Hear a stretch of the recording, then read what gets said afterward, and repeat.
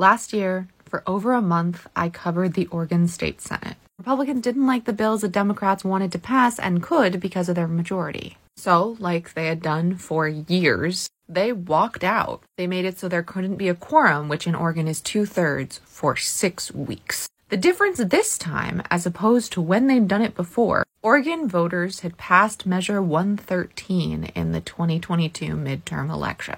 113 said that any senator who isn't present for 10 consecutive or unconsecutive days without being excused for a doctor's appointment or whatever will not be able to run for re-election in the state of Oregon. 8 Republican senators were absent for more than 10 days of that 6 weeks. But they kept walking out because they were so sure that the voters didn't actually have a say, that there was a loophole because the measure wasn't written that well. And for a while, it seemed like they might have a shot. But today, the Oregon Supreme Court issued their ruling, and it's not what the Republicans were hoping for.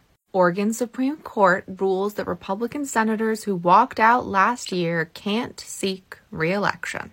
In a unanimous opinion that could have reverberations for the upcoming legislative session, because they can't walk out this time, so bills can pass. The court sided with the Secretary of State, Lavon Griffin Valade's interpretation of Measure 113. In doing so, the court embraced a reading of the law that even the state acknowledged is difficult to square with its actual language, in effect ruling that the clear intent of voters in passing the measure was more important than the plain wording inserted into the state constitution, which may also set precedent for other things in other states that are poorly worded. But of course, the results drew immediate outcry from the Republicans who suggested the court's liberal leanings had trumped a legal-sounding outcome. I am disappointed, but can't say I'm surprised that the Court of Judges appointed solely by Governor Brown and Governor Kotek would rule in favor of political rhetoric rather than their own president, said State Senator Susan Weber, Republican Tillamook.